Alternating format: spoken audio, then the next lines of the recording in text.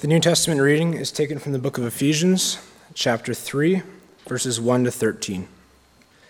For this reason I, Paul, a prisoner for Christ Jesus on behalf of you Gentiles, assuming that you've heard of the stewardship of God's grace that was given to me for you, how the mystery was made known to me by revelation, as I have written briefly. When you read this, you can perceive my insight into the mystery of Christ, which was not made known to the sons of men in other generations, as it has now been revealed to his holy apostles and prophets by the Spirit. This mystery is that the Gentiles are fellow heirs, members of the same body, and partakers of the promise in Christ Jesus through the gospel. Of this gospel I was made a minister according to the gift of God's grace, which was given me by the working of his power.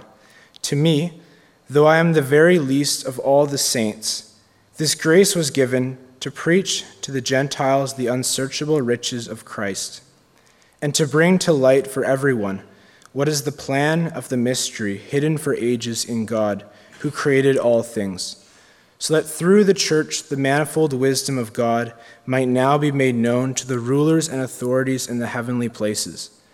This was according to the eternal purpose that he has realized in Christ Jesus our Lord, in whom we have boldness and access with confidence through our faith in him. So I ask you not to lose heart over what I am suffering for you, which is your glory. This is the word of the Lord. Father, we thank you for your servant Tim. We thank you for his life, O Lord, and his obedient and faithful heart to you.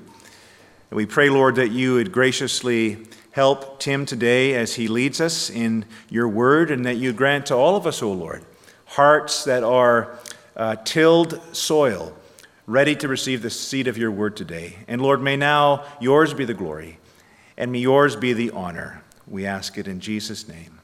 Amen. Good afternoon. So this afternoon our text is Ephesians 3, 1 to 13. And this passage is often overlooked in the midst of the grandeur of the surrounding texts, the high and glorious theology of Ephesians 1, the brilliant summary of the gospel in Ephesians 2, and the rich and intimate prayers in Ephesians 1 and 3. And as I started looking into this passage, I thought of our Christ Church Young Adults Bible study. So if you spend any time with us, you may have heard the acronym CCYABS, or CCYABS for short. And if you're not a young adult, you probably are a little curious about what goes on every Thursday evening at the Barnett residence. Now, I don't want to give away all our secrets, but one of the unique characteristics of CCYABS is that when we study the Bible, we encourage and follow rabbit trails. We try to address most of the questions that are brought up, being willing to occasionally take the scenic route in order to apply the gospel to a variety of topics. This is part of the reason why our 1 Corinthians study is projected to end in 2019. But as I began to prepare this sermon, I realized that the text before us is a bit of a rabbit trail. It's a bit of an aside. Paul begins a thought, and then he puts it on pause for 12 verses.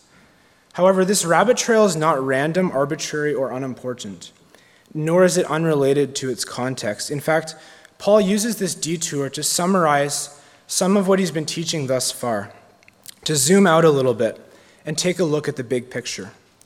These few verses address many heavy topics in Ephesians: glory, suffering, Paul's calling in life and ministry, the church, and God's eternal wisdom and purpose. But the main theme and topic of this text before us that unites all these elements is the mystery of the gospel, the mystery of Christ. So this afternoon we'll be pulling out our forensic kits, we'll be putting on our spectacles and our trench coats, and we'll be doing some detective work, joining Paul as he delves into the mystery of the gospel. And just like in the board game Clue, there are 3 questions that Paul answers for us in this text today. So let's keep our Bibles open in front of us and begin. Question 1, where did the mystery come from? What is its origin? The first 5 verses address this question. Our detective work begins with Paul. He introduces the mystery as fresh revelation. You can feel the suspense rising. He explains that those in other generations did not understand the mystery. However, it's now been unveiled to God's holy apostles and prophets by the Spirit. This points to the foundational role of the apostles and prophets in the early church, and also to the role of the Holy Spirit. This mystery is groundbreaking. It's pushing the frontiers of the early church's knowledge. The new covenant brings about a fuller, more explicit understanding of the purposes of God. And Paul reminds his readers that this is not something he made up. It's not his own original inspiration or act of creativity, as our world so highly values. No, Paul is defending his credibility by reminding the church of Ephesus that the knowledge he's imparting on them is straight from the source. God has revealed his divine truth to the apostles and prophets, and Paul's role gives him the authority to proclaim the unveiling of the mystery. Through Paul, God's secrets are disclosed to his people. So question 1, where did this mystery come from? This mystery has been hidden for ages in God, verse 9, but has now been revealed through Paul and the other apostles and prophets. Question 2, what is the mystery? And the answer to this question is found in verse 6. This mystery is that the Gentiles are fellow heirs, members of the same body, and partakers of the promise in Christ Jesus through the gospel. Let's flip back to chapter 2, verse 11. Remember that you were at that time separated from Christ, alienated from the commonwealth of Israel, and strangers to the covenants of promise, having no hope and without God in the world. This was the Ephesians. They're Gentiles, non-Israelites, aliens to God, without hope, sentenced to eternal hell. There's no worse place to be. Dead in your sin, guilty of treason against the Holy One, and under his righteous wrath. And unlike the Jews, they had no hope for Messiah who would come to save them. However, the tables turn. But now in Christ Jesus, you who once were far off have been brought near by the blood of Christ, for he himself is our peace, who has made us both one and has broken down in his flesh the dividing wall of hostility. Paul brings them good news. The gospel is for you, for all nations. Christ did not only die for Israel, but for Rome and Ephesus, Argentina and Nigeria, Sweden and New Zealand. He died for the multicultural heavenly kingdom of Israel, the church. The cross, the blood of Christ, this was the instrument of this reconciliation. When Christ died, the curtain in the temple separating the Jews from God was torn from top to bottom, and Christ's work repaired 3 different kinds of broken relationships: between God and Jew, between God and Gentile, and between Jew and Gentile. Jews and Gentiles alike have boldness and access with confidence through our faith in Christ, and we share this inheritance, this body, and this promise. Romans 10, for there is no distinction between Jew and Greek, for the same Lord is Lord of all, bestowing his riches on all who call on him. For everyone who calls on the name of the Lord will be saved. The mystery of the gospel bridges this gap between us and God and between us and our neighbors, transcending racial, cultural, and geographic barriers. These are amazing truths. We should marvel at God's wisdom in accomplishing this and revealing it when the time was right. However, as Paul propagates this teaching, there's great resistance. To the Israelites, it was unthinkable that God would save those Gentiles, those evildoers. Why would God save them? This attitude is a testament to the legalism and spiritual pride of the nation of Israel at that time. These teachings of Paul raised big questions in the early church, questions about circumcision and dietary laws. We think of Paul rebuking Peter, opposing him to his face for refusing to eat with the Gentiles. But when we examine the scriptures, we can see that this has been God's plan all along. Genesis 12, in you all the families of the earth shall be blessed. Psalm 98, all the ends of the earth have seen the salvation of our God. Isaiah 45, turn to me and be saved, all the ends of the earth. For I am God, there is no other. It's throughout the Old Testament, but also continues into the New. Matthew 28, go and make disciples of all nations. Acts 1, you will be my witnesses in Jerusalem and in all Judea and Samaria and to the end of the earth.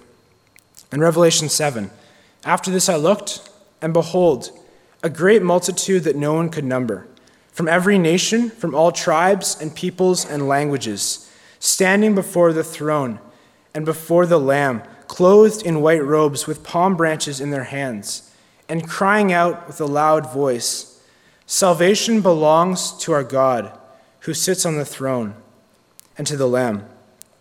This theme of salvation for the Gentiles, it's not introduced in the book of Ephesians. It spans from Genesis to Revelation. It's been the plan from the very beginning, like Aslan's deeper magic from before the dawn of time.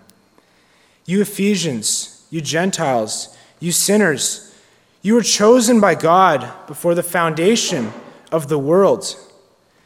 This is not a shift in strategy, like the Blue Jays throwing in a relief pitcher, or like A&W rolling out the new spicy habanero chicken burger. This is always the plan. However, until this point in history, these truths have not been made plain. They've been alluded to, they've been foreshadowed, but God's plan is now being made crystal clear. This mystery is that the Gentiles are fellow heirs, and the unveiling of this mystery changes everything. First, we should be eternally grateful for this, because we are these Gentiles as well. We who were once foreigners and strangers without hope, but can now partake in the promises of the gospel. Second, this unveiling requires a response. Here before us is a vision for global missions. It's a vision that moves us not to keep the gospel to ourselves, but to go to the highways and the byways and compel the most unexpected of people to come and sit at the table and taste the banquet of the Lord. There's no place for xenophobia. There's no place for culture wars in Christianity. We've been called to bring the mystery of the gospel to all nations. But how? How do we do this? This is question 3. How is this mystery to be made known? So in verse 7, we turn back to Paul and his testimony.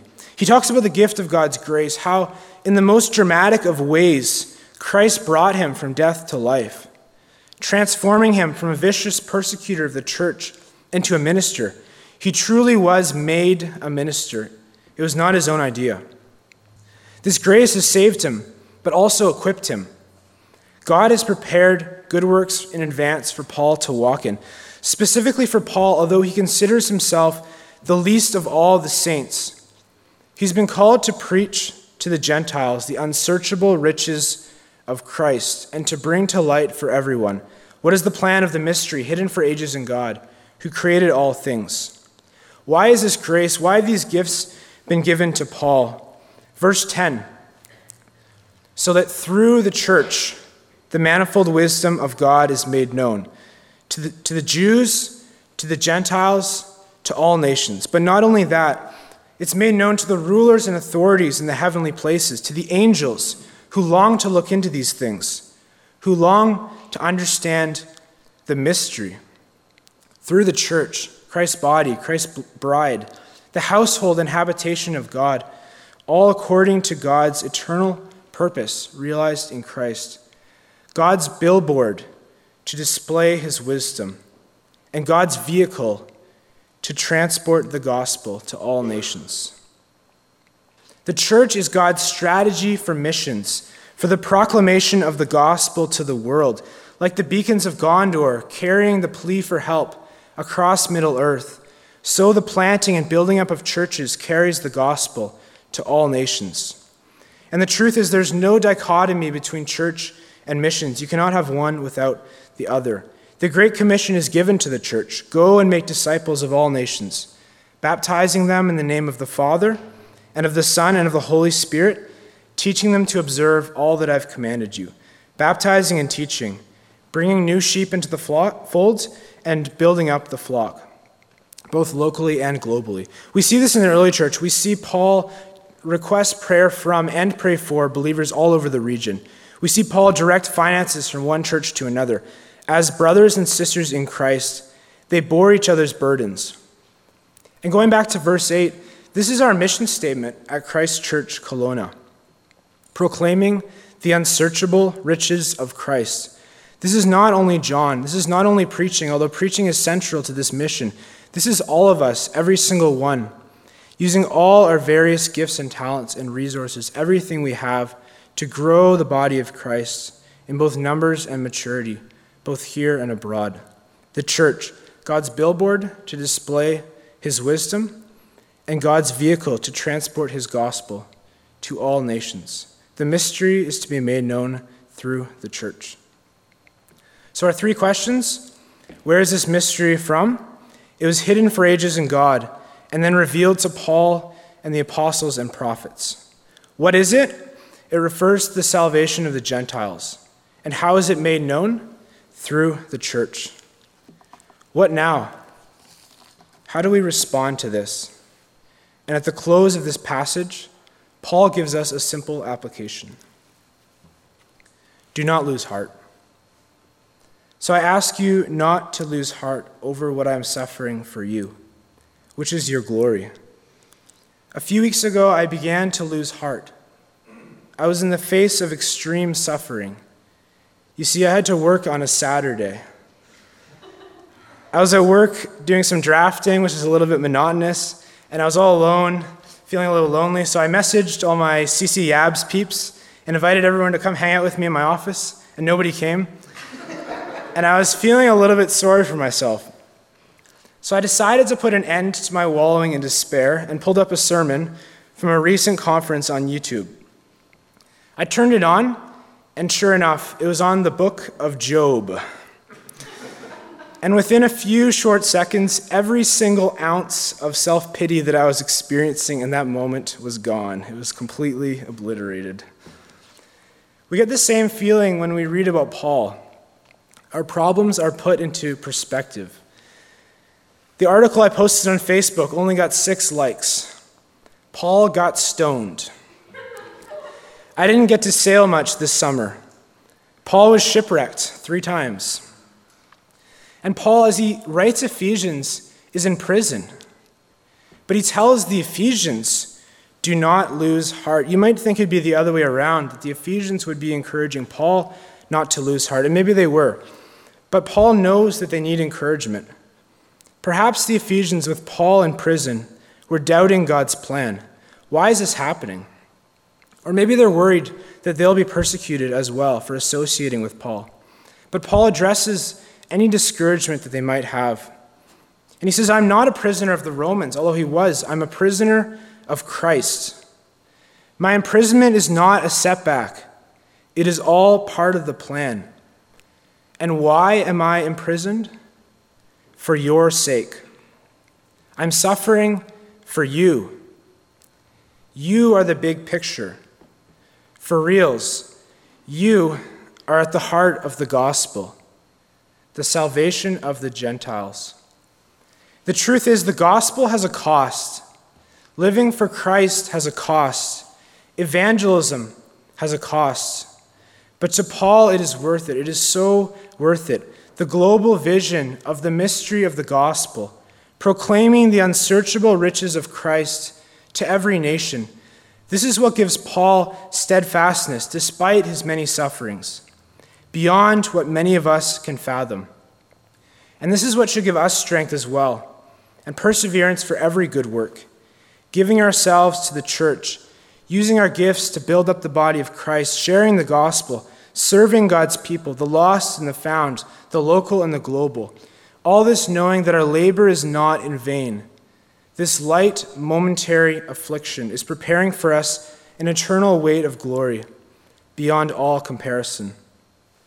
And our prayer at Christ Church Kelowna is that God would use us to proclaim the unsearchable riches of Christ, that God would take our meager efforts and multiply them to reveal his manifold wisdom to all, as we proclaim our treasure hidden in a field, our pearl of great price, who motivates us to sell everything, to give up our lives for the sake of Christ.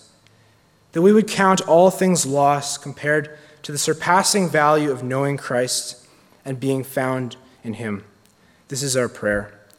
In the name of the Father, Son, and Holy Spirit. Amen.